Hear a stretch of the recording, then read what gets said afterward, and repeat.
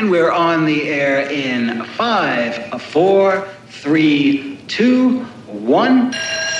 Pencil. And when peace comes, remember, it will be for us, the children of today, to make the world of tomorrow a better and happier place. We are beginning to be able, cautiously and with our eyes open, to encourage some interchange of ideas.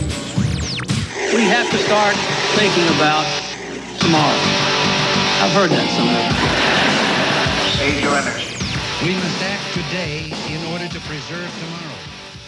And let there be no... Hey, welcome. This is the Here You Are Wassa podcast. I'm your host, Dino, and I'm here with my co-host in charge. I'm Eric. Eric, and we brought our friend Ben back. What's up, Ben? Hi.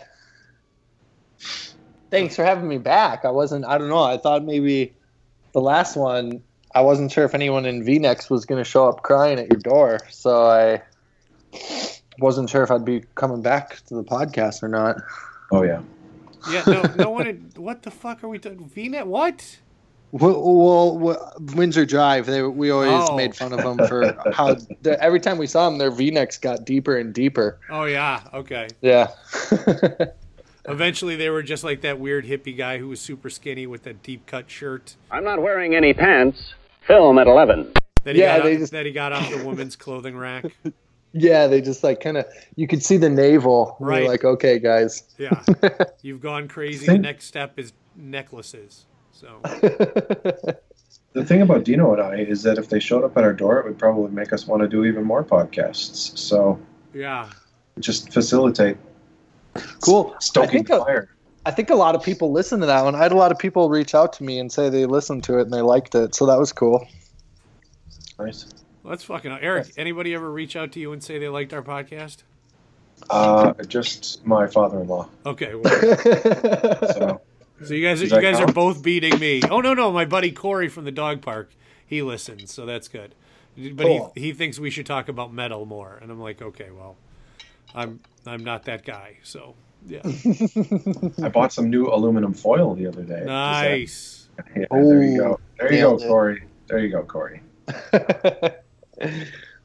Yeah, when like he always ends up talking to me about music and stuff, and it's always like, hey, did you hear that Lamb of God song? And I'm like, no, I didn't hear the other Lamb of God song or the other one you talked about. I didn't hear any Lamb of God songs. Oh, you should watch the Lamb of God documentary. I'm not going to do that. You know. I get that. Yeah, I get that a lot too. When we used to play shows, we were kind of on the edge of that metal scene, and people in the crowd would yell Slayer all the time. Right. And I never understood it. I've never listened to Slayer in my life, so I never got it. Yeah, that's. I think that's like a generation or a subculture's version of Freebird. I really do, because it doesn't. I think so. Because it doesn't connect to anything. You know, like, okay, so you just want random Slayer songs? I mean, would that be enough for you? You know, but and I've seen Slayer, so you know, I'm like, okay, this seems like as heavy as I can imagine it getting. You know, but. It's just one of those things where like they are such an archetypal band that I'm just like, what the fuck is this? But yeah, Slayer. I think Slayer is some crew of dudes Freebird. I really do. You know. Yeah. No, I could totally see that. You know, it's just you know, and for the most part, it seems like those are impossible covers to do anyway. You know, so. Yeah, I mean, I saw that they were going on they're doing a farewell tour. I saw that. And I made a remark about how every band on the tour should also retire, and that did not go over well. Oh, I can imagine. Who else is on the tour? I can't even remember. I remember looking at the lineup and being like, oh, gross. And then I just kind of made like an offhand remark. I was like, maybe all these bands will retire, but Slayer fans did not receive that well. No, I'm because that's 95% of radio stations around here, so they're probably still playing that entire lineup. Yeah, it really is. Like, I always compare that to Iron Maiden fans. And they have a new album out recently. Really? Wow. Yeah, I think like in the last month or two, they put out a new record. Oh my God! Like those Still those with the guys. still with the same corny painting, and that skeleton dude, zombie dude. The zombie dude, yeah. I mean, I remember exactly when someone clued me into Iron Maiden. I was 16 years old. I was at this guy Paul Schneider's house, and he had like an Iron Maiden record, and I'm like, wow, what the fuck is this? And then he played it for me, and I'm like, wow, do I not care? Holy crap. No, you're dead on with that. Because when I first saw the Iron Maiden artwork, I was like, oh yeah, I was like, I need to listen to this. And it did not match the sound of the music at all. I was no, never mind. Right. Yeah.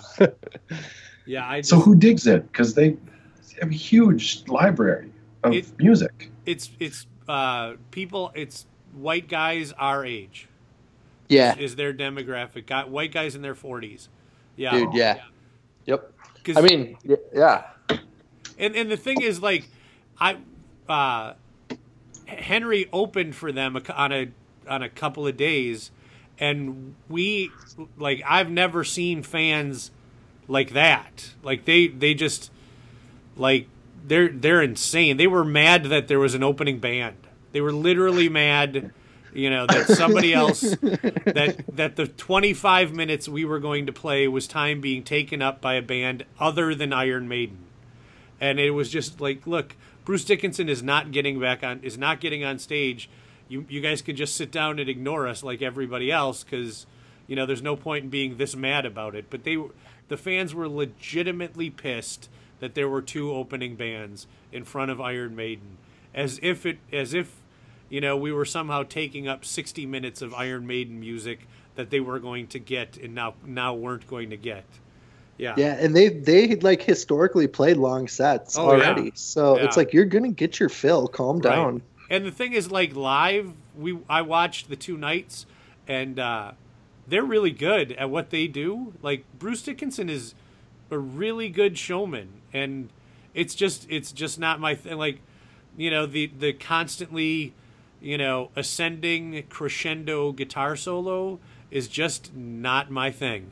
I'm great. You guys you have those scales down, and you can turn them left and right at the drop of a hat, but I don't need you to sing songs about running to the hills or running for your life. So yeah.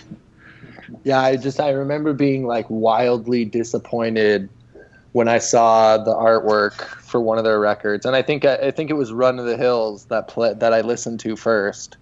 And I was like, this is going to be so sick. And then I was like, what is this? It was like a kind of like just a little bit heavier version of Journey. Yeah. And I was like, nah, I'm good.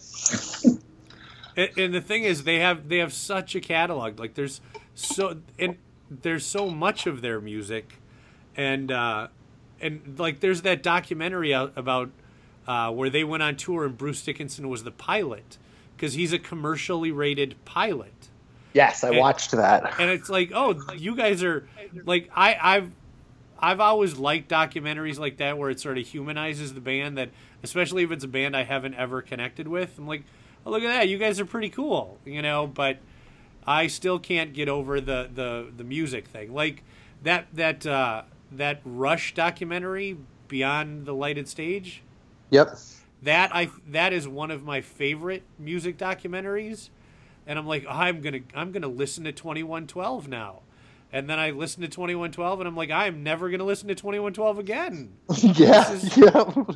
I get that this is brilliant, but I just want the Beatles. I need songs that are 4 minutes long. That's fine for me, Yeah. Yep. Yeah, and like those, like the Rush documentary just showed those guys to be such nice people. You're just like. Yeah, you want to cheer for that, And then they did another documentary about their final tour, and it was like, it was really sort of heartwarming, and I was like, yeah, this is cool. So it's kind of like it's kind of like the Anvil documentary. Yeah. Like I was in their corner By the end of that documentary, I was like, I want you to be big. And then like I listened to him and I was like, not that bad. Right. Not bad enough to listen to your records all the time. This was just one time I liked you and now I can put it all away. Yeah, there we go, but Yep. Yeah. That it's funny how documentaries just, well, I mean, I think that's their intention obviously, but then, you really just sort of end up feeling for the guys, and so like the guy Spinal Tap, was that based on one of these documentaries, like a particular band? It had to have been. There had to have been something that I would have, I'd imagine, because it's like the Spinal Tap humor is so specific and so sort of based in something that you just go, there's got to be some truth there. There's got to be Rob Reiner or whoever the hell did that movie. He had to see something or meet somebody where he just went, yep, I got it. I get the joke now. So funny. So I guess we're going to talk about minimalism a little bit here. So Ben, just go. So is this something you practice in your life? Yeah. So, and it's something that probably like, I think existed in like maybe like my subconscious or something before I really understood even like what minimalism was. Let's touch on that for a second. Can one of you explain exactly what you think, or both of you explain what minimalism is? I'll let you go ahead, Ben. Okay. So to me, minimalism it's a lifestyle, right? And what it does is it helps us question like what actually adds value to our lives.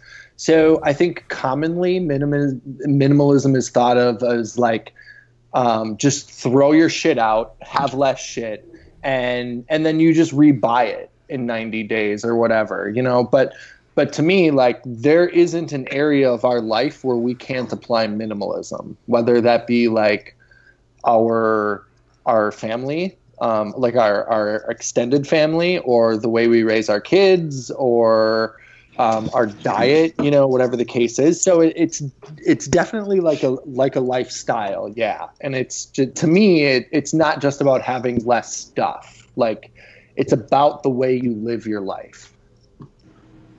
Yeah, see, for me, it's there's a real sort of part of it that's just kind of purely functional, like just I don't need that kind of thing. Yep. And I struggle with minimalism on all sorts of levels, but I think the deal is, it's about being a mindful and conscious consumer of things, and just sort of going. Like having a rationale behind the decisions we make and what we purchase and what is sitting in our house, sort of thing. Yeah. Yep. And I can totally agree with that. Like, I think, and the reason, like, I don't know, like, I'm not the expert on minimalism. So I'll just preface like this whole entire conversation with like, if my wife wasn't the driver of that conversation, I'd continue to be a big dumb idiot about it. Like, I would have probably never dove into it and understood it the way that I understand it now. So my wife is really like the driver in our house, at least for like, what does minimalism mean within these walls? So. Yeah. And see that's fascinating for me because you've got kids, right? Yeah. Yeah. We have three boys. Fuck me. But so how does it, so given that sort of just general, idea of, okay, let's make everything a conscious choice and try to have less stuff. But, little boys are boys, like how do you manage Legos? Yeah. So we actually have we have a playroom in our house. And everything that gets like bought or brought into that playroom is super intentional. And there's a purpose for it. So, like in that playroom, there's like one of those big train stations, like a train set. And then mostly every toy they have is around the idea of building, right? So they have Lincoln Logs, they have Legos, and then they have an easel with like paint and colors and things like that. But we really do try to like filter out the plastic garbage toys that come with having kids. Like Legos, I don't think are a bad thing, because I think they teach your kids how to build things, and most of the times they never go off the roadmap, or they go off the roadmap. They don't go off the instructions. So they're using their imagination. But like something that doesn't really have a place in that playroom would be like Luna, calm down. My dog is like freaking out. Sorry. So something that wouldn't like have a place in that playroom would be like action figures, right? Because I don't see, at this point in time, they're toddlers, so I make the decision kind of about what I see would bring value to their life. And I don't see any value in that. So it's not easy to communicate with like our families and stuff, like essentially say like, hey, don't buy us a bunch of shit for Christmas. Like, because that's not what we're about. Instead, buy us something super intentional. Like a lot of their toys, we try to buy wood toys. Like they have a kitchen that is, they like to pretend to cook at that kitchen, and it's all built out of wood. So it's sustainable, and if it ever breaks, we can throw it away, and it's not going to take up, space in a landfill or whatever the case is. So, but I also think that like children are products of their environment, so they don't necessarily like I've never really had them ask me for an action figure, because they haven't really ever had one, and they don't really know what they would do with that or why they would have it, So I think that they learn a lot from us. So like when they watch us cook or whatever the case is, like they want to take part in that. So then we go buy them something that makes them feel like they can do that. And then people go, oh, you bought your kid something. That's not minimalism. And it's like, well, no shit, it's not minimalism. But like that adds value. And I don't get to choose for someone else, and somebody else doesn't get to choose for me what adds value in our life. Like that's something that you have to come to a consensus with yourself. So it long answer, but it's not easy. But what we find is that they use their imaginations a lot, and they play on their skateboards and they play on their scooters, and our middle child is super into music, so he has a guitar, and he's going to be 4 in June, but he picks up a guitar and he pretends to finger pick it like he knows exactly what he's doing. So those are the things that we continue to buy for them. So Eric, you have a daughter. So how does that, when you hear Ben talk about it, does that ring at all true to you, or is just Olivia the boss? I plead the fifth. Okay. All right. Good to know. Because no, while you were talking, he's very true. But I don't notice it in toys as much, because I at least have struggled with not having family in particular buying things that she doesn't need, just nonsense. Stuff that just takes up space, and I don't like all of that. And there's so much junk that she doesn't touch. But the family dynamic is that she keeps that stuff. It's not something that I can get rid of, and I've just chosen to throw in the towel and arguing about it. But while you were talking, I was thinking about that from a food aspect, right? She had a friend over tonight, and I was in the middle of making dinner when the friend came over, and I made, a coconut crusted tilapia. Okay? Wow. Yeah. And I put it on her. Good. Right, and I put it on her plate, and she ate the majority of it. Her friend wouldn't eat any of it because she doesn't like fish. She would have preferred a peanut butter and jelly sandwich, but then we made her that, or Gina made her that, because I didn't want to separate the two. And I said, yeah, she can do that. She wouldn't eat the sandwich because she didn't like the bread. So it's that kind of thing where, you teach your kids this sort of thing from the get-go, and they don't know any different, right? This is just a life that they're used to. They get accustomed to it, and it's not that big of a deal anymore. So your kids don't want to play with action figures, fine. That's not a thing that they play with, but they're able to construct a house with Lincoln Logs. So, in that sense, I think that the minimalistic aspect of just doing something that makes sense. Yeah, no, makes a lot more sense, right? Yeah, and that totally rings true with me, because one of our biggest struggles doing this is, so we have 3 boys that are very spread out in age. So my first son was born when I was 19 years old. And obviously I was not a minimalist then. I mean, I was, because I was poor as shit, and like I didn't have any money to buy things. But that was it was different then. And so he's going to be 11 this year.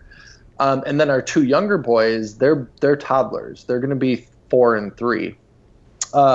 So it's actually been a struggle to try to go back and kind of rewire our 11-year-old's brain and say, like, you don't need all this garbage, you don't need this or you don't need that, because that's all he's ever known.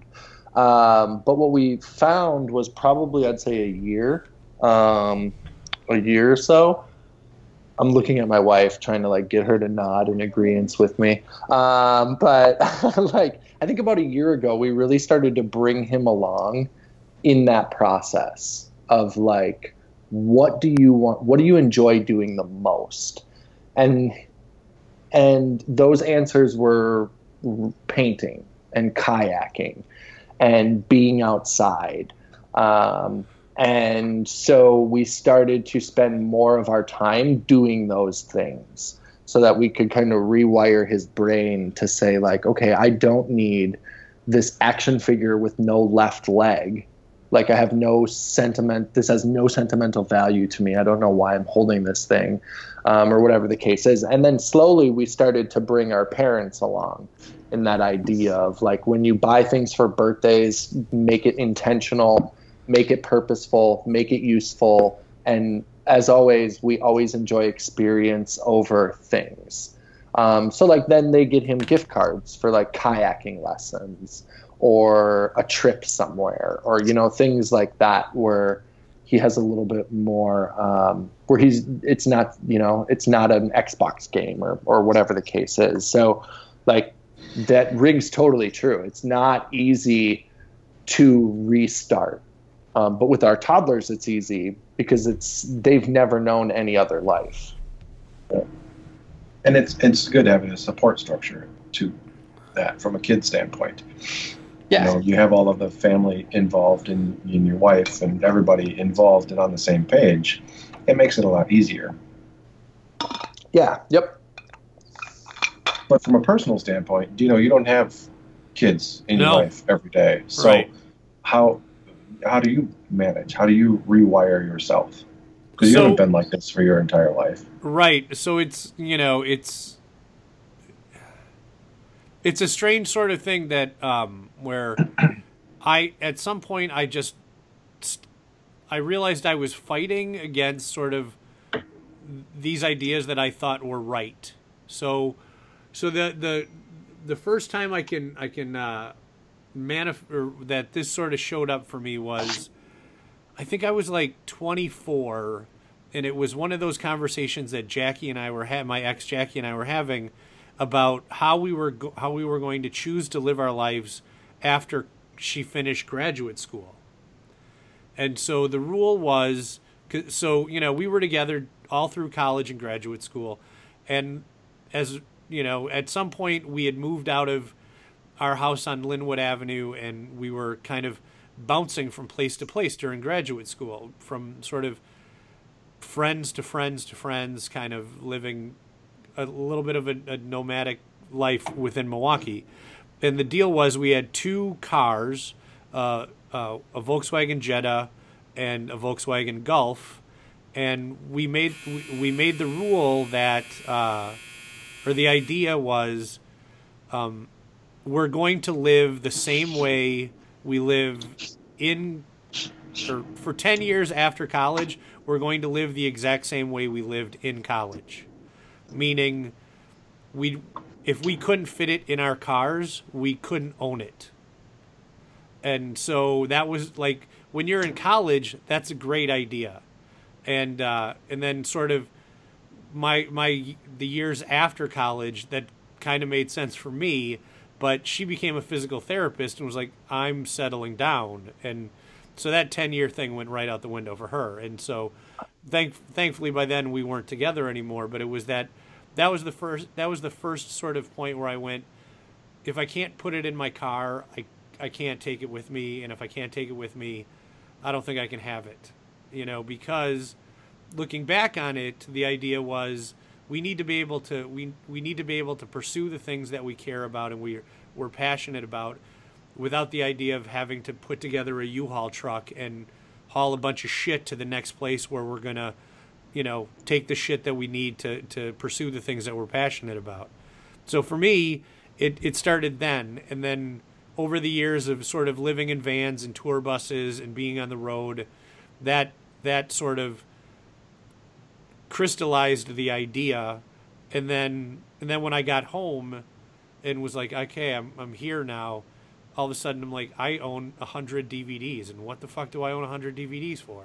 Because I can't stop myself, apparently, so yeah. So for me, the way minimalism manifested back then and the way it's returned to my life now is again with this idea of intentionality of, okay, I don't need to constantly own whatever. DVDs or the Blu-rays are the example. I'm a big movie guy, and I can easily see having a movie collection, But here's another, because it's an Eric story.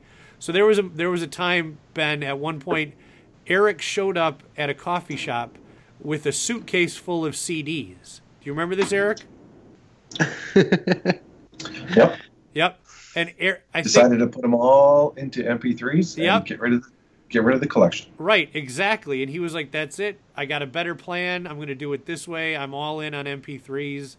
And he essentially let me go through a CD collection, and I'm like, I cannot believe you're doing this. I haven't even gotten rid of, hell, to be honest, I haven't gotten rid of my cassette tapes yet, and I'm 47, so and so like that was one of those things. We were standing in, I think it was still Something's Brewing at the time, and you had the suitcase full of CDs, and I'm just like, I do not understand what you were doing. I just, for one, I didn't understand the technology yet, and two, I just did not understand letting go of music like that. That seemed completely terrible to me. But yeah, it's always this thing where, in my minimalism now has gotten to the point where I have a hard time making the smallest decisions, just tiny, inconsequential decisions. Like I'm like, I could buy a car tomorrow and not think twice about it, but I could stand in whatever the stationery aisle in Office Max for 90 minutes thinking about, if I should buy this, notebook. And so it becomes this strange sort of, okay, so now I'm trying to have less things, but at the same time, I know I need this thing, but do I really need this thing? And then, you just stand there. For me, I just stand there completely locked down, unable to make a decision about absurd shit, Yeah, but and it's not absurd shit. Just to your point, right? That notebook is a hell of a lot more important to you as a writer, as a journalist, than some stupid car. I mean, I know that it's just one example, but we all go through those things, and I think that those small decisions have personally than the ones that we can make without even thinking about. That's probably true, and I thank you for giving me the cover there. That's wonderful. But I mean, it is that sort of thing where you just go, do I need this? Do I want this? Like what I actually end up doing more often than not is just completely violating all of the ideas of minimalism and just saying I need to buy a bunch of just because it's funny, coffee travel mugs, because I need to find the one that works. And so what I ended up, like, because for a couple of years, the last couple of years, I was on the road doing work, and so I'm like, I just need to lock down this. I am sick of buying fucking shitty Quick Trip coffee mugs, and I'm like, there's got to be a better way. There has to be a better intentional way, and so I'm gonna spend a couple hours Googling this shit and kind of figuring it out, and so I ended up buying a bunch of different fucking travel mugs and kind of going, okay, now I have 5 travel mugs, and now I have to get this down to 1, and it was a process, and it was fun because then I was able to give the rest of them away. So yeah, and that's the thing about it is that, like, so one, like, I think when people walk into my house, they might see that I have 200 records or that I have 50 books sitting there, and they might say, like, well, that's not minimalism. You could get a Kindle or a Nook and you have Apple Music. So why do you need those things? And that's always, like, that's where the whole idea of is that, like, minimalism for me looks different than minimalism for Dino. It's a different thing. It's what brings value into my life is different than what brings value into your life. So, like, I always really hold on tight to that idea of, like, you don't get rid of the things that bring you value. Like, you keep those things because you value them. And it can turn into, like, painstakingly long decision processes. Like, just a few months ago, my wife and I decided to do our closet, right? And we were like, what do we need more? I don't know. I think it spurred, like, last summer, I wore the same pair of shorts every day for a whole week, and nobody at work noticed it. And I noticed. You kind of smelled. Yeah. Well, if anybody noticed, they didn't call me a dirty douchebag or anything. So I was like, why do I have so many pairs of shorts? Like, I had lost like 56 pounds. None of my clothes fit, but I was holding on to them. Like, I was just hanging on to them. So then this year we said, like, hey, we're going to get rid of our clothes, right? And we're going to reinvest in like brands that carry lifetime warranty. So Dickies, Patagonia, Kavoo, Columbia. And we're going to get, like, 2 pairs of pants, and we're going to get, like, a couple of shirts, and we're going to have this wardrobe that, like, makes it easier just to start our day. Like, I only have this many t-shirts and I only have this many pair of pants. So I've just got to figure out what I'm going to wear here. Like, I don't need to have this big, long process. But in doing that, it took me 3 days to pull the trigger on the pair of pants that I wanted to buy. Because, like, I was ordering them off the internet, and I'm, like, an analog guy living in a digital world. So that was a weird thing for me. Like, I rarely order things off the internet. And 2, I just went back and forth. I was like, what if they don't fit? Well, then I have a pair of pants that don't fit. Well, you'll return them. Well, what if you're lazy and you don't return them? And I just went back and forth. I was like, you're going to blow your money on these pants and you're not even going to like them. And finally, my wife was like, buy the goddamn pants. Just buy them. And if they don't fit, I'll return them. Like, I'm not going to listen to you voice your opinion out loud over a pair of Dickies anymore. And I was like, fine, I'll buy them. And it turns out I bought them and they fit great, but it can be painstaking when you're trying to make the right decision and you're also trying to make an intentional decision.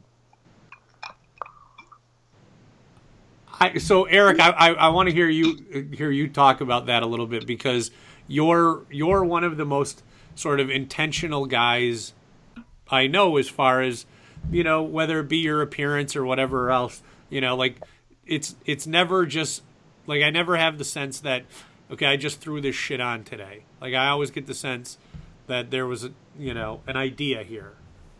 That's very true. You always look really good, Eric. Thanks, Ben. You're welcome.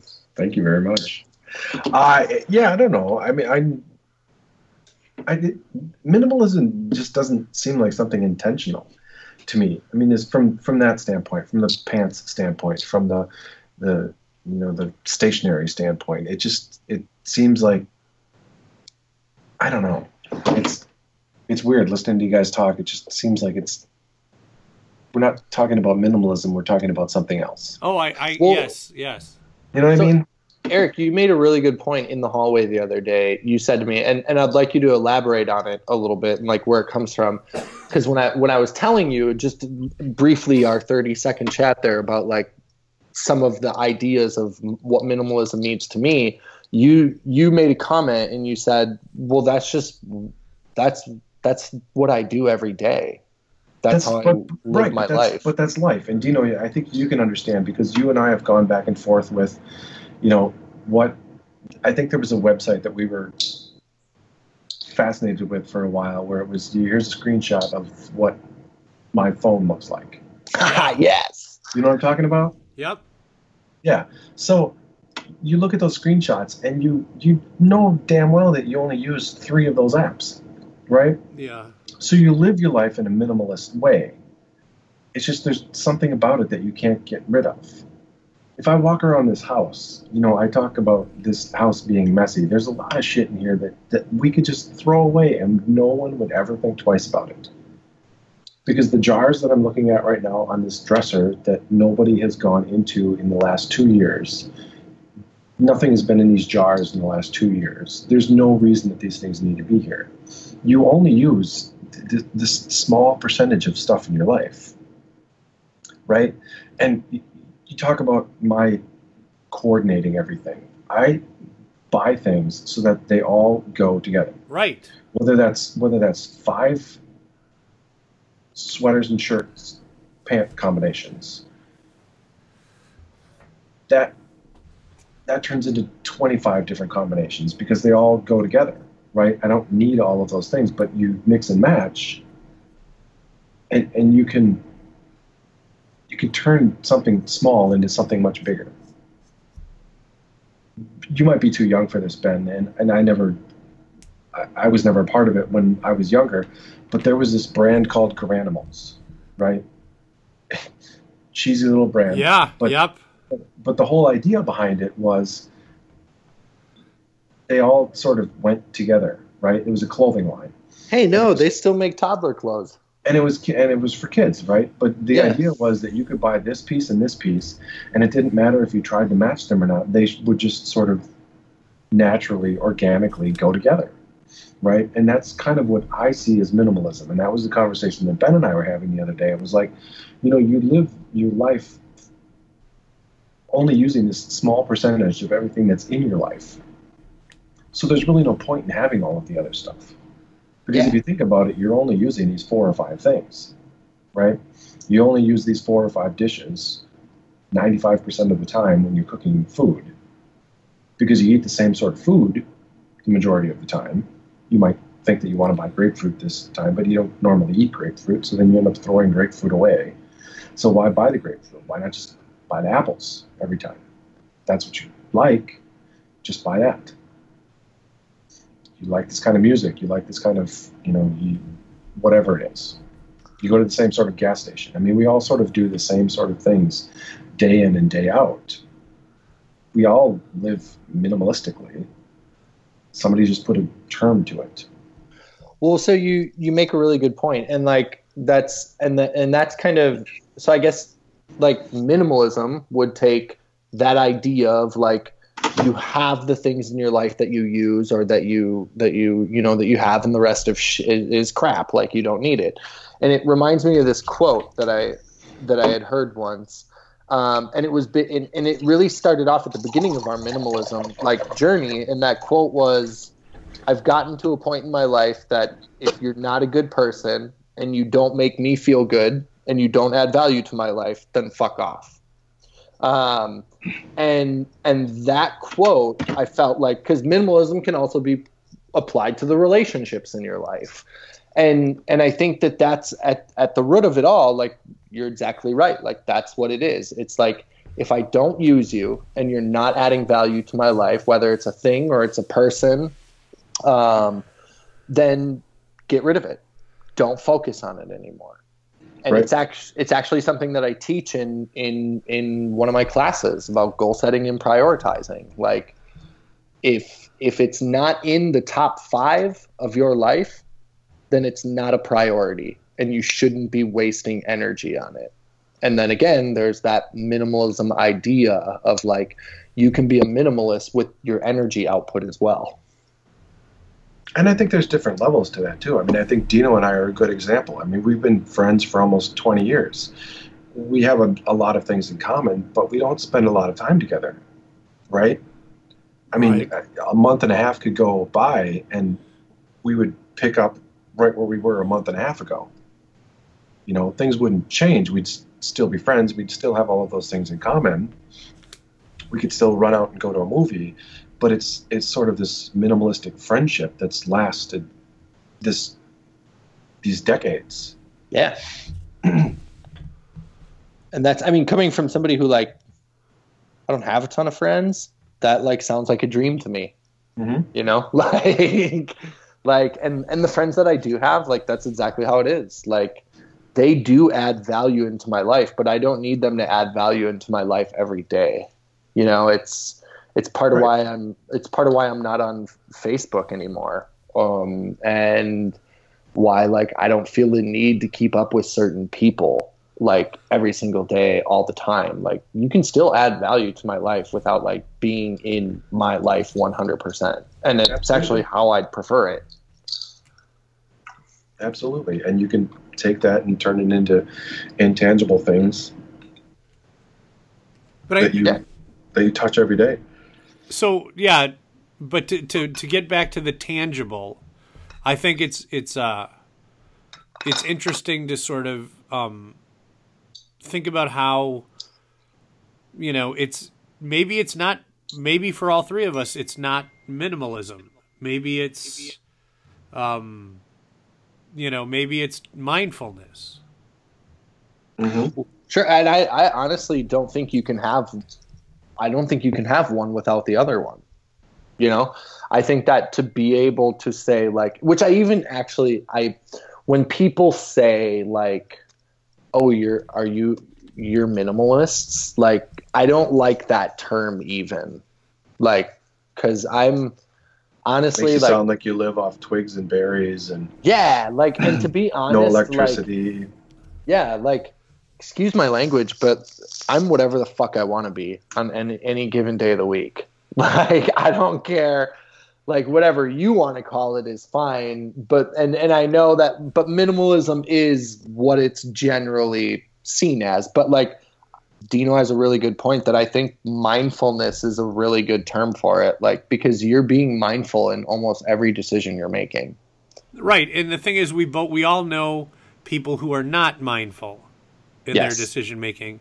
And, you know, just sort of, okay, so you without noticing, you've collected 3 snowmobiles. Okay, well, what the fuck is that? You know, or without noticing, you know, you've got 6 sets of dishes. You live alone. Okay, well, what the hell was that? You know, and so there's that point where you just go, it's on purpose. Like, you know, it. So I've got that Patagonia trucker hat with the spork on it. And the thing is that the reason that I picked that hat isn't because I particularly think it's a cool hat, but because I've literally eaten 99% of my meals for the last 5 years with the same spork. Like, for whatever reason, 5 years ago, I discovered, you know, the Snow Peak titanium spork, and I went, that's it. I don't ever have to buy another utensil. And nice. I have 2 of them. One is sort of for fancy occasions. That's just crazy talk. But it's purple, and then the other one is just a silver one, and they're with me. One of them is with me everywhere I go, and for whatever reason, it's one of those things where you just go, yeah, okay, I'm making this choice, and like I have a bowl, a solitary bowl, and it's the perfect bowl, and I use it for everything. And if I could, the only reason I only have one of them, to be clear about this, is because an ex-girlfriend took 3 of them when she left me. And if I could find another set of 3, I would, because it's a perfect bowl. I can't tell you how many times I've walked into specifically Target and put a bowl at, like, you walk down their aisle of bowls and you just go, okay, so is this it? No, this isn't it. Put it back, walk away, because I have one. I'm covered. Unless I can find the other, But at the same time, you guys are never going to come to my house and eat cereal, so I don't need to have a third or second and third bowl for you guys. Like, that's just never going to, I mean, not that I don't want you to come over, but that's just never going to happen. So it's, you just sort of go, okay, I can whittle this shit down. Like, I don't, like I bought, it's really embarrassing, but I did it.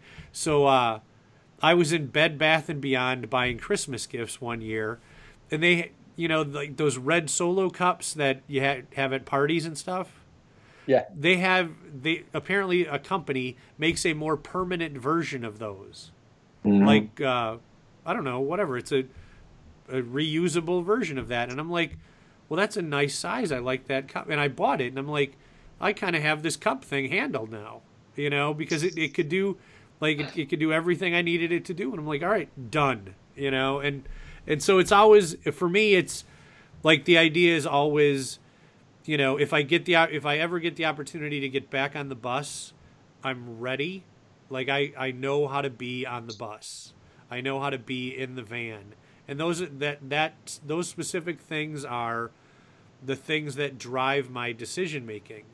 Like my friend Jason started a backpack company and makes a ridiculously expensive backpack, but I'll never need to buy another backpack for the rest of my life.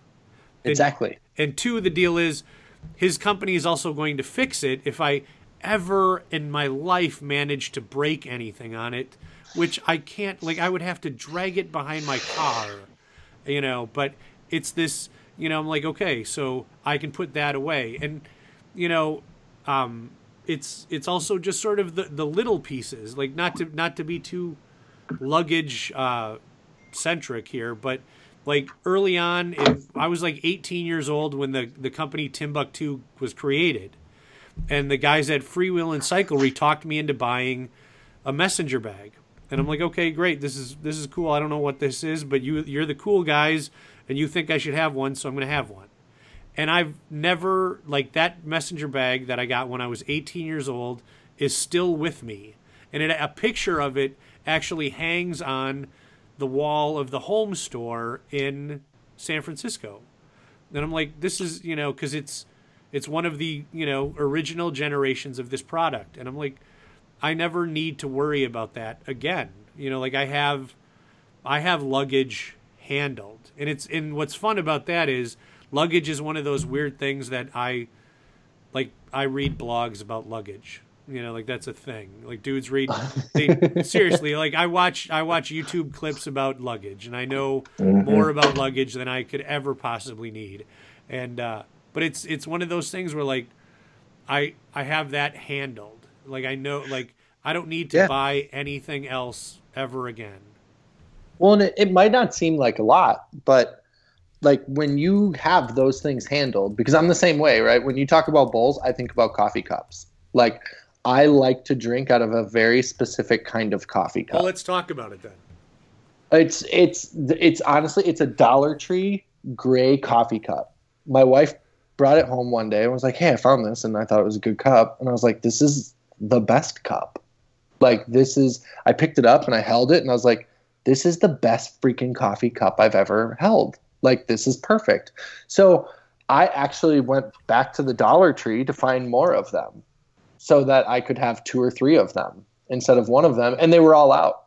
But like they had a cheapy version of it that felt lighter, that felt like it would break, if it banged against something, and I wouldn't buy it because like it's not the cup, and it's also like, so like when you find those things, right, whether it's a messenger bag, because I just bought a Kavoo bag, and like the minute I put it on and the minute like I realized that my books and my journal and my water bottle, my canteen could fit in, everything, I was like, this is my bag.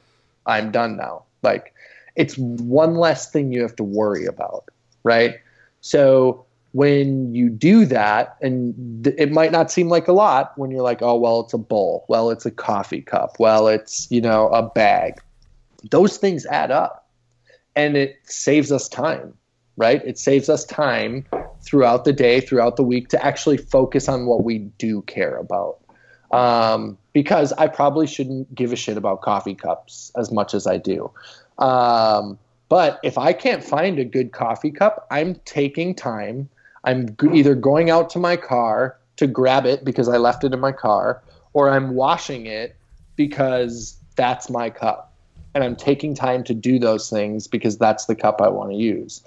Instead of like my wife on that end of it could just be like, pour the freaking coffee in a bowl for all I care and drink it. Like, I don't care what cup you use, but I'm very particular about that. So like when you have your things, you have them, and there's merit to that. Like, I think that that's a fair statement to make. And that's, again, that's at the heart of minimalism. Like, you intentionally are choosing these things so they're there. You don't have to think about them anymore, and you can actually spend your time on the things that you want to spend your time on. And that seems odd to me that minimalism is so particular.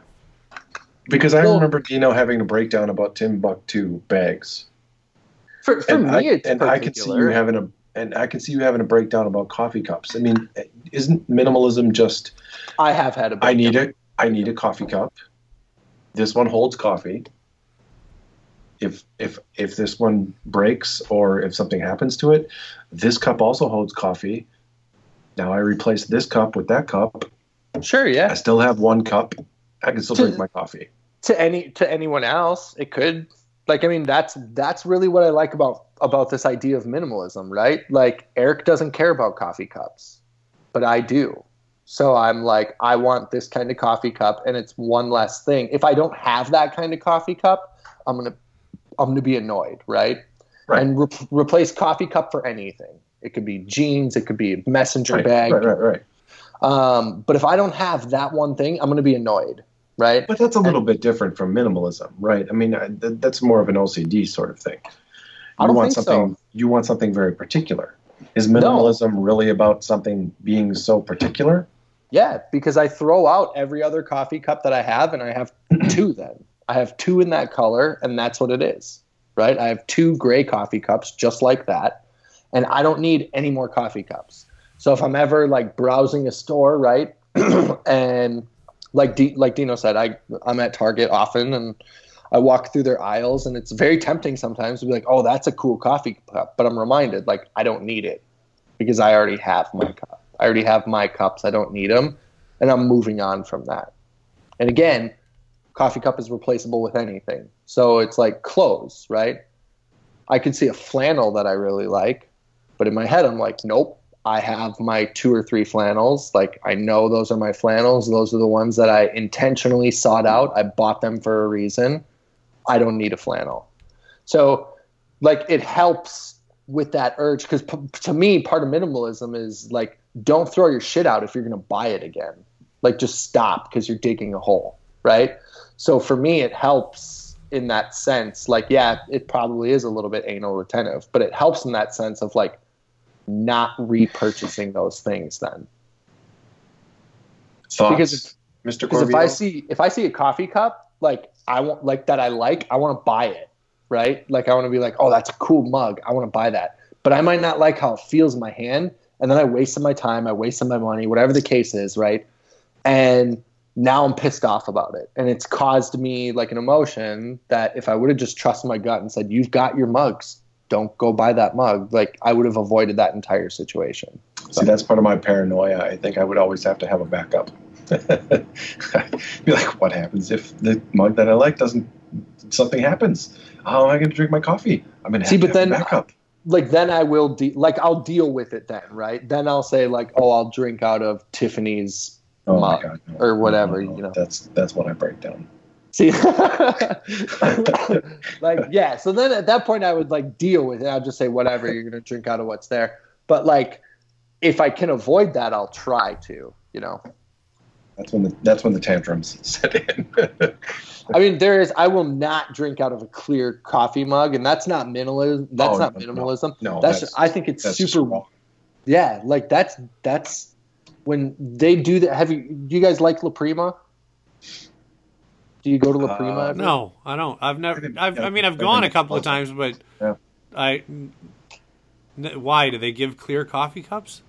Yeah, and it drives me nuts. Fuck that. To the point where I send it back.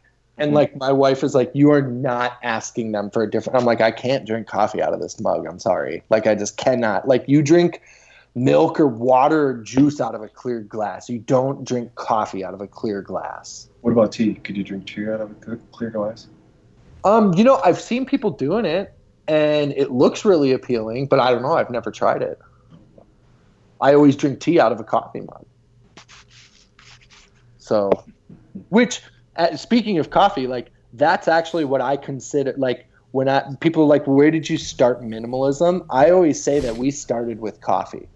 Like it's a lot like coffee. Like I think coffee is a perfect analogy for minimalism because like when you take all the shit out of coffee, right? So like creamer or sugar or whatever people are adding into their coffee, that's when you start to get the full benefits of coffee, right? So like look at life kind of like that. Like when you take the garbage out and you just refuse to let it in your life or whatever it is, you take the shit out of life and like you just focus on the things you want to focus on. That's when you get the true joy out of life. That's funny because a lot of what I eat has. Do you want some dressing on that? No. Do you want some gravy on that? No. Do you want some salt and pepper on that? No. It's that sort of thing where it's just if the food is the food, I want to taste the food. I don't want to taste these other things that go on top of the food. Yeah, I mean, so in a lot of aspects, I think like you're absolutely right. Like you do live like a minimalist lifestyle, because not everyone's like that, right? I mean, you go and get a salad with somebody and you watch them drown it in ranch. And you're like, so you're like, oh, okay, or whatever the case is. They're like, but like it, that bled into like our diet and why we decided to go plant-based and all those different things. So like it's just something that we were able to really grasp onto and like identify with. But in the same sense, like I said, I just hate saying, yeah, I'm a minimalist. Like it just sounds pretentious because then when people come over to your house and they're like, well, why do you have a record collection if you're a minimalist?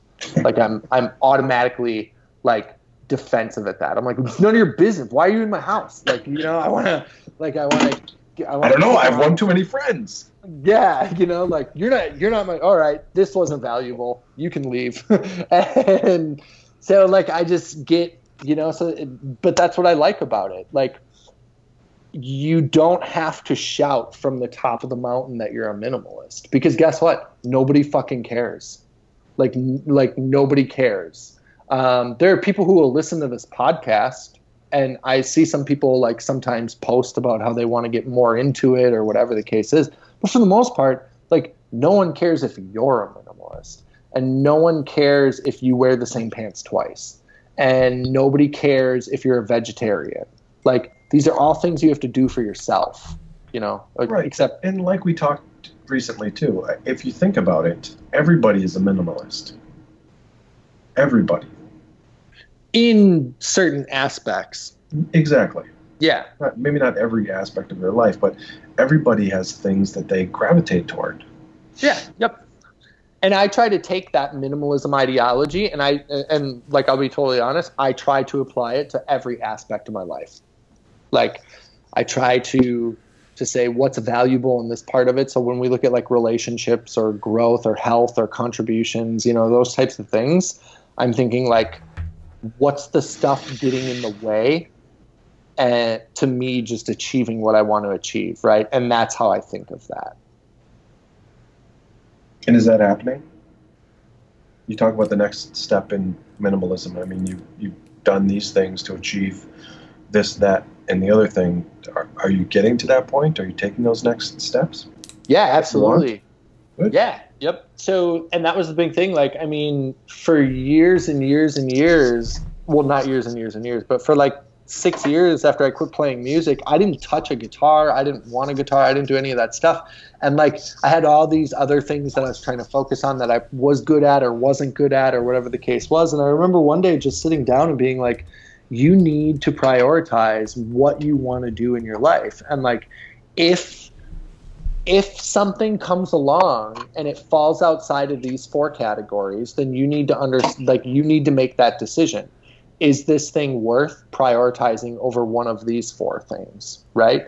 And what I found, at least for me, is my productivity has increased tenfold since just kind of eliminating the white noise around me, right? Whether that be people or things or, putting my phone down more.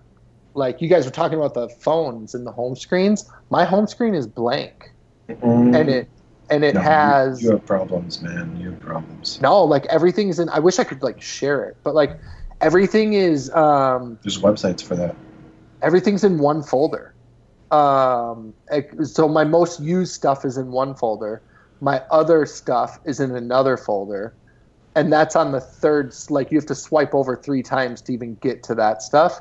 And I just found that like doing that, minimalizing my phone and how that looks and kind of getting rid of all those distracting colors on the icons and stuff means that I get bored more often. Well, when I get bored, I open my journal and I write a poem, or I write a free verse, or I pick up my guitar and I write a song. So like all those things that like I want to define me, I find that I'm doing more of them now that we've kind of eliminated a lot of the shit. You know, I don't need to spend 20 minutes in the morning figuring out what I'm going to wear because I've only got 20 pieces of clothes and something's got to go with something, and I'll wear it all twice and then I'll wash it, you know, or whatever the case is. So I find that like, you know, it saves me time in small increments, which add up over the course of a week, because being a family of 5, it's not always easy to find that time. Man, a family of 5. Ooh. I know, it's pretty crazy. Ooh. Dino? Yeah, what do you got to say? So I've been sitting here listening, and I keep thinking about an article I read about President Obama and how, like, you know, it was sort of a, how the hell do you know, what does a president eat? You know, what do you do? And he talked about how, you know, he has one suit color. It's always this. It's the same suit. It's the same color. It's the same suit, and the shirt is the same shirt, and he has 10 different ties, because the last thing that, you know, the leader of the free world has time to do in the morning is go, you know, do I want the gray suit or the black suit? And the reality is, I have the blue suit. I put the blue suit on, I go to work. I take the blue suit off, and I go to bed. You know, and it's that, the idea of, you know, and then he talked about how breakfast was always the same. He figured out what breakfast was, and that's what he wants, and because he's the president, he can make that happen for himself. And lunch is always the same, because the way it becomes one less thing for his brain to have to cycle through. Do I want a turkey sandwich, or do I want a club sandwich? Okay, well, fuck it. I don't have to think about this at all. I'm just going to get a turkey sandwich. You know, it's always, I'm just going to be eating lunch. And that's, you know, a plate shows up, I eat the lunch, and I go back to looking at troop movements or, you know, the economic development of, you know, Central Africa. You know, and it's that thing where you just go, like Ben was talking about, you don't have to worry about things. Like, you just go, okay, so, you know, I know where my coffee mug is. I know, like, for me, it's the fucking stupid shit. Like, where are my keys? Like, now, where are my keys? Because I can't tell you how many mornings in the past I'd get up and I'd have to drive to Milwaukee at 4 a.m, and I'd walk out to my car and I'd check my pockets and I'm like, where the fuck are my keys? And I'd have to go looking for my fucking keys, and I would get so incredibly mad. I would, like, just the amount of rage I can tap into for shit like that is awesome. And so it became this thing where you just go, put the keys, like, I found whatever a little weird wooden canoe, and the keys go in the wooden canoe. Like before I go to bed tonight, I will check the canoe to make sure the keys are in the canoe. I don't need to check the canoe, but because I did this podcast and all of a sudden my head's thinking about the fucking canoe, I'm going to make sure they're in the canoe. But it's that thing where you just go, as long as I know where everything is and I know what everything is, I don't need to put mental energy into this stuff. I can put the mental energy into, the things that matter. Like you're talking about the kid in the kayak and stuff. Like the boy can just go, yeah, I don't need to worry about, fucking crocheting with somebody. I want to do kayaking, and I know I want to do kayaking, so I don't need to worry about the other stuff. Like Sophie and Olivia were both in gymnastics together, and so Sophie's my niece, and so the deal is, like, what I want is for her to be able to just go, yeah, I like gymnastics, and I don't like soccer. So I want to do gymnastics and I don't want to do soccer, or whatever it is, and it's that thing where you just go, yeah, we're going to chase, Jesus, now I have to pee, but we're going to chase experiences for the 7-year-old in a way that, I chased the experiences in my 20s. And so it's like, yeah, let's just focus on, that which is of importance to me. Like, Sophie's really quite, lucky because, like, when I think she was like 3 years old, and I sent my friend Mike V a picture of her, and he's like, oh, me and Lucy want to send her first skateboard. So the guys from Elephant sent her, she's 3, so they sent her a complete skateboard. And I'm like, okay, great. Now she's at the point where she's like, I wish I knew where my skateboard was, Uncle Dino. Can you ask Mike to send me another one?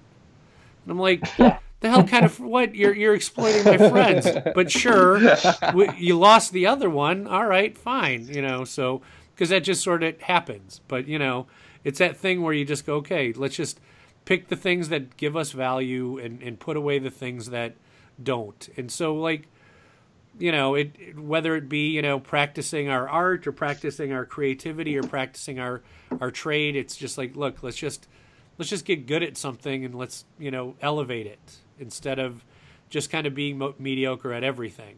Be good at something because you're focused on it. And I think, there's a million different ways to talk about minimalism, whether it be like Moby posting weird pictures on Instagram of his house, where it's a chair and a pillow on the floor. And you're like, what the fuck, man? You're not a goddamn samurai, Moby. Come on. That's horseshit. But maybe he really is. Maybe he's really that guy. But part of me is like, yeah, I don't think you're that guy. So I think I think there's a lot of I'll say minimalist porn out there. Yes, and I think that people are really attracted to that idea of Moby's pillow and chair. Right. And they're like, oh, I could live like that until they sit in boredom for a little bit. Right, exactly. Yeah. And I always say that, like, if somebody asks us about it and they're like, well, you threw away I don't want to get rid of my clothes. And I'm like, then don't get rid of your fucking clothes. Right. Like, you don't have to. Like, I'm not the minimalist dictator. Like, I don't care what you get rid of. And they're like, well, why did you quit doing this? And I'm like, because I didn't like it. And they're like, and people are just appalled by, whatever quitting this might be, or why I would rather read a physical book than a on a Nook or whatever the case is, So that's what I've always liked about it, is it's really something that you can take and you can own it and it's yours. But Eric's minimalism isn't any less relevant than mine. Like, that's what I like about it. What's interesting to me about it is you reference Moby and his chair and his pillow. Okay, so he's minimalist, but he's doing that consciously to focus on these other areas of life. But Moby hasn't put out a record in a hell of a long time. So where's that focus? Where's the energy? Where's all of that sort of thing? Well, that's up to him. It is. But I think that's an interesting topic that we maybe could save for another time. Sure. I think you're right. That's a deeper conversation for it. But I think that the whole idea of minimalism is fascinating. Because there's also, if you really get into it, like, I follow the minimalists, sure, like the who are Josh Milburn and Ryan Nicodemus, and they kind of got this movement off the ground. They took what like maybe Marie Kondo was doing with like the Japanese art of tidying up, and they really streamlined it into the mainstream. And so I follow them, and like they get really in depth on like the emotions attached to minimalism. I mean, so it's like a freaking I mean, it can really get deep. I read one on grief and death, an essay they wrote. Yeah, I read that. Yeah. Yeah, and it was just fascinating to hear their take on like how people would hold on to, you know, this useless thing from grandpa, but there's emotions tied to it, right? Or how the daughter is a minimalist because her mother held on to so many things because she had emotional attachments to him. So now the daughter refuses to emotionally attach herself with her. So like it just goes down so many different emotional and psychological rabbit holes that like I'm pretty okay with just being a little bit quirky about my coffee cups. Right. So Ben, yeah, been on the podcast before. You know how we wrap it up. Do you have any recommendations? Anything you want to push? Well, so one thing I'll say is if you want a dose of minimalism, there's a documentary on Netflix about it.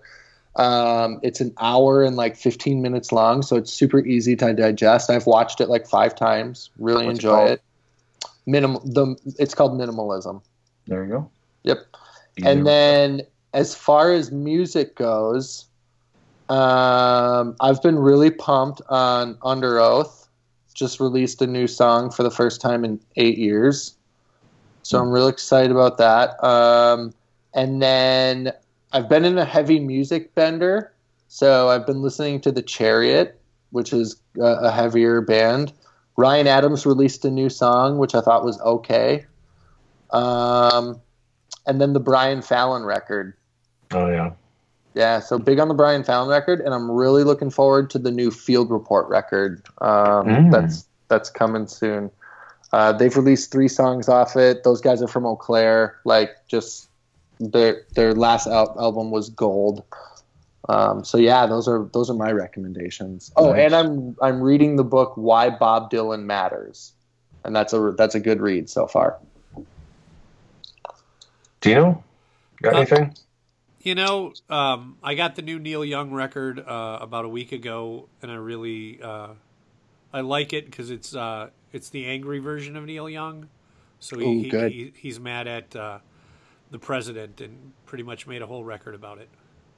I'm gonna have to check that out then. Yeah. The new Neil Young can be hit or miss. Yeah, but it's that thing where you just go. I just asked Mike at Innersleeve. I'm like, does he play electric guitar or is it all fucking him playing acoustic? No, he plays electric guitar. I'm like, okay, then I'll like it. You know. Okay. But yeah, it's that sort of thing because like I guess in general I'm not like when Neil takes the electric guitar, takes the Les Paul off, I'm less of a fan. So. Okay. See, I've heard someone. I think you even mentioned it about Ryan Adams that you really like when Ryan Adams like plugs in, and just rips. Where I'm the opposite, where I really like when it's just him and an acoustic guitar. Yeah, and the thing is, like I've said before, I know that that's great, but it's just I don't care, you know. But I'm with you on Neil though. I like Neil plugged in better. Yeah. So yeah. Eric, how have you been doing, Dino? How have you been doing, Dino, on your CD a week? Every week, been buying a CD every week from Mike. So yeah, nice. Yeah, nice. I was just down in at Mike's last week, and I tried to buy the new Brian Fallon record, and he sold out on it. And then he tried to order more, and the distributor sold out on it too. So they were on back order. So I was really happy to hear that his second solo LP was being well received. And I also need to find out who else in this town listens to Brian Fallon, because apparently at least 15 people do. Right, and exactly. I don't know them. So you've got at least 2 of them. Right, yeah, so, exactly. You're on a podcast with 2 of them. And I was just listening to that yesterday again, so I really like that record a lot. Yeah, big fan of that. Definitely better than his last solo record. Yeah, that was kind of his. I always compared to that was his Full Moon Fever. Right. Like that was his glossy, radio polished Tom Petty kind of record. Yeah. So No, I'm a big fan of this record, and I've listened to it many times. And I know it's been promoted to death, but I really, really dig the Black Panther movie. I've seen it. Have twice. not seen it. Yeah, I've seen it twice, and it's one of those things where I haven't seen a movie in a while where I've wanted to see it numerous times. So it's kind of exciting. Yeah, Okay. yeah, it's funny because I went and saw the movie The Post. Instead of going to Black Panther, because as far as kind of perfect movies for me, like that's kind of a perfect movie for me. You know, like, okay, we're going to make a movie about a woman making a decision in a man's world, and it takes down a president and a war. Like, oh yeah, and it's all journalists. Okay, I'm in. You know, and Yeah, so those journalistic movies, I love those. Yeah, Spotlight. exactly. I can watch Spotlight over and over. Like Yep. recently, and it's I think it's a bad journalistic movie, but HBO or somebody's been running State of Play, the Russell Crowe movie. I'm like, yep, just leave it on. Go do your laundry. Okay, that's fine. Yeah. All right, you guys. Thanks for doing this. Well, cool. Thanks for having me Ben. back. I appreciate it. Keep me in the loop for when Okay. you want to do it again, and Hey. we'll talk all night again. Definitely. All right. Talk to you guys later.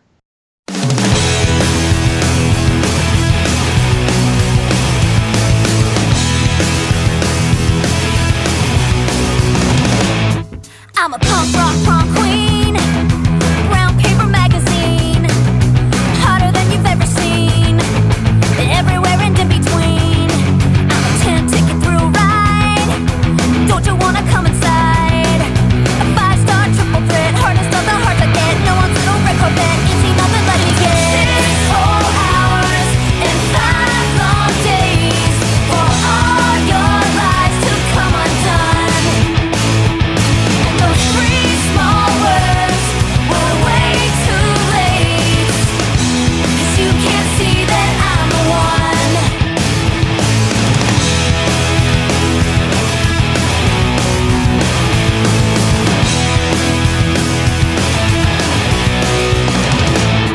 I'm your late night head rush, Ace high royal flush, red velvet orange crush. You just don't impress me much. A glossy double cover spread.